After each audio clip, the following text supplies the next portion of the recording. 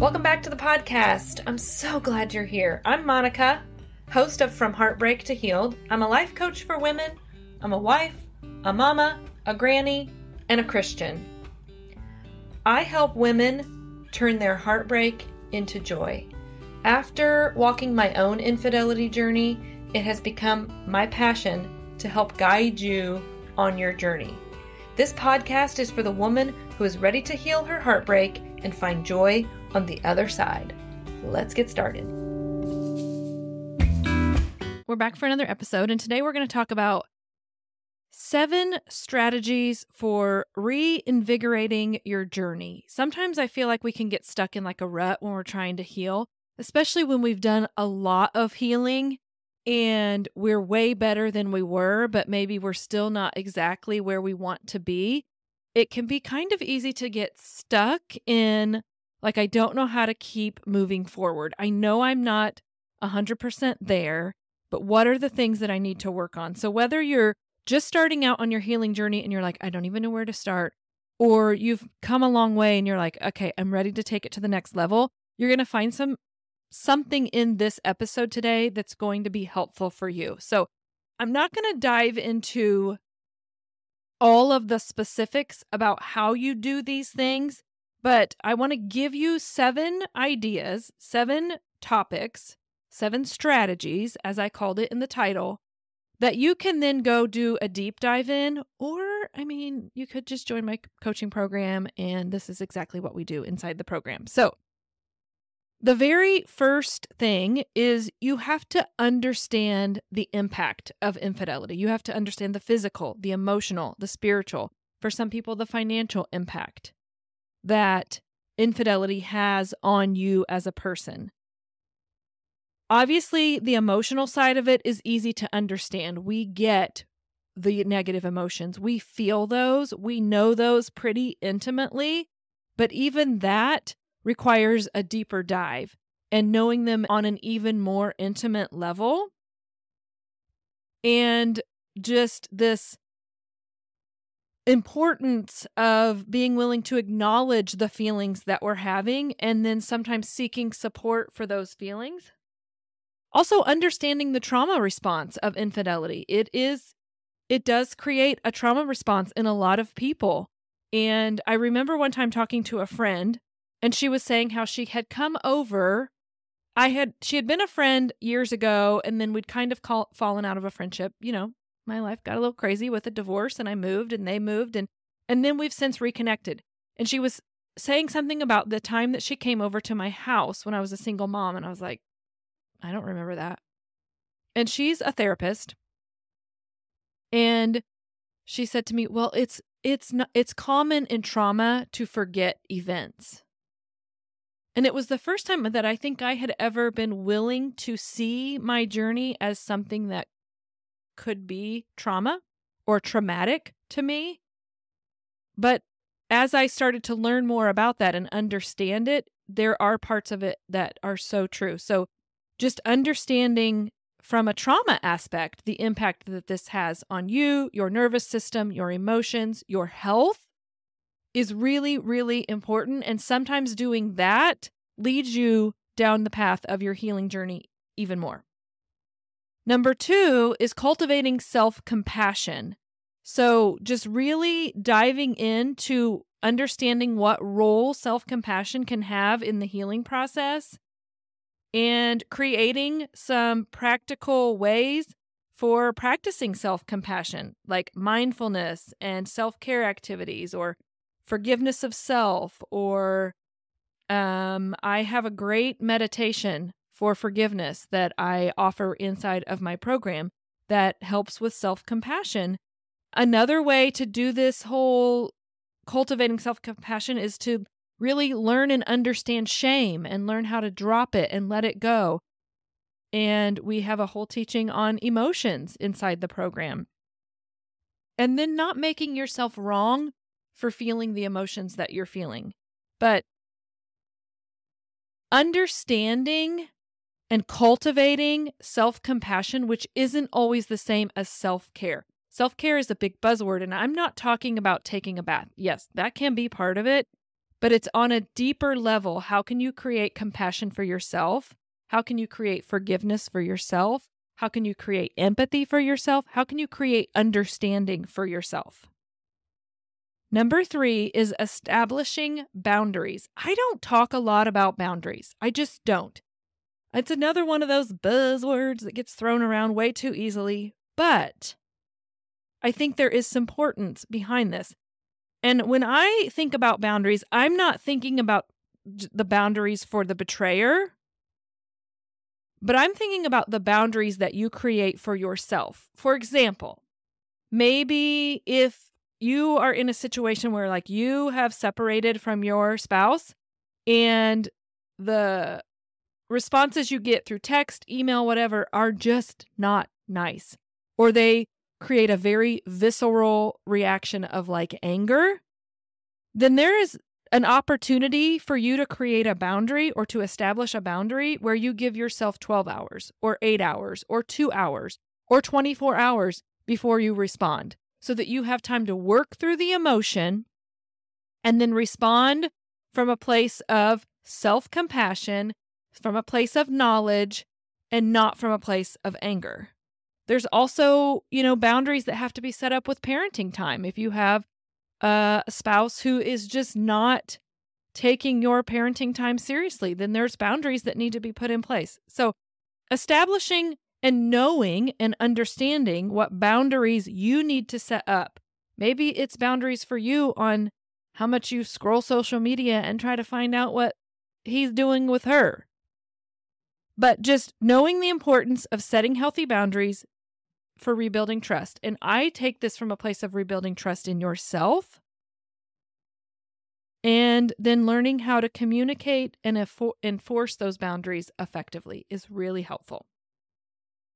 Number 4, fostering honest communication. This can go both ways. This can be communication with your spouse, whether you're working it out or you're separating or you're divorced or you're getting divorced. But it can also be fostering honest communication with yourself. And that is the work that we're called to do. So there's this need for open and honest communication with yourself, but also with your partner. But so much of the healing, for me, so much of the healing has been about me, not about them.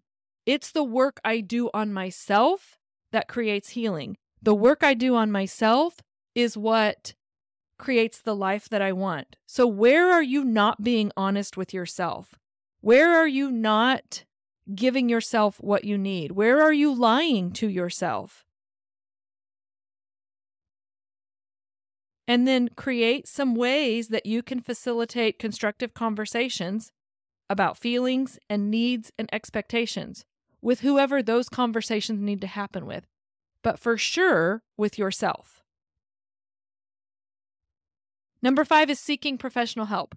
Whether you try therapy or you try coaching, I've done both. They both were effective. I will say for me, coaching took me farther on my healing journey than the therapy did.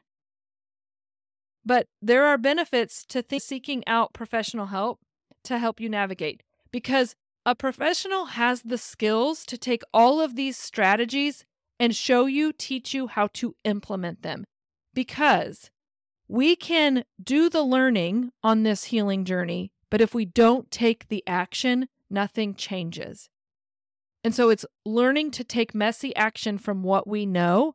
So I am giving you these 7 strategies, but if you don't actually go and do the work of one of these strategies, then you've just consumed this information. You haven't created or started to or helped or tried to create the life that you actually want, or it doesn't help you to become the person that you actually want to be.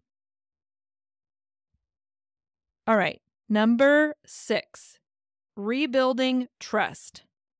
So this is really important, and I talked about this a little bit before, but the person you have to rebuild trust with the most is yourself. And one of the best ways to do that is to just keep the commitments or promises you make to yourself. So it might be as simple as, like, I read the Bible every morning. Okay, actually get up and read the Bible every morning. And when you start to do these small little things, then the trust in yourself will grow. And once you rebuild the trust inside yourself, you can rebuild trust with people outside of yourself. But if you can't trust, and when I say rebuild trust with yourself, one of the things I mean by that is like you trust yourself to be able to have any emotion and not react from that emotion, not feel guilt or shame for the emotion. You trust yourself to be able to hold big, heavy emotions. You trust yourself to have the capacity to get through any hard thing that life throws your way. And so when you start to work on rebuilding the inner trust, then the things in your outer world will change. And the way we do that is through consistency, transparency, and accountability. And the very last one is embracing growth. We so often get stuck in a victim mentality when we experience infidelity because, in a way, we are a victim. We are a victim to betrayal. We are a victim to infidelity. We are a victim to an affair. We are a victim to a divorce. Because many times in our situations, we didn't want this. We didn't desire this. We didn't ask for this. It was just laid upon us. And so it's really, really easy to get stuck in that. But when you embrace growth, it takes you out of the victim mentality and into the hero mentality of like, how can I write this story for my good? How can I create healing in a way that allows me to grow into a better version of myself? Because when you embrace growth, you also create transformation. A lot of this is done through mindset work, which is what 95% of my coaching is about mindset work. But in order to embrace growth, you have to be willing to show up for yourself. You have to be willing to ask the hard questions. You have to be willing to hire the coach that you keep watching on Instagram and you're like, I know she could help me, but oh gosh, I just don't know if I should spend that money on myself. You have to be willing to read the books, but not just read the books, but then actually take action after you read the books. And it's okay to take messy action. So if you're feeling like you're ready for that next level of healing, I want you to start with just taking one of these 7 strategies and commit to one of them this week and decide, I'm going to take messy action on rebuilding trust. I'm going to take messy action on embracing growth.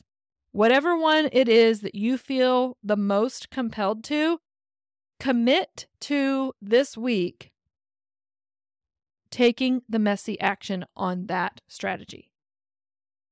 If it's been hiring a coach or getting a therapist and you've just been putting it off, decide this is the week that you reach out to that person and you say, I think I'm ready. Can we get on a call? If it's that your ex has not been keeping the parenting times and you've just been allowing it, make this the week that you commit to creating a boundary and say, no, this is what our parenting time is, and I will expect them to be home at noon. Or you send the message of, this is what our parenting time is, and I will be at your house at noon to pick them up. Like, however you can create that boundary that you need to create. But commit to the messy action this week.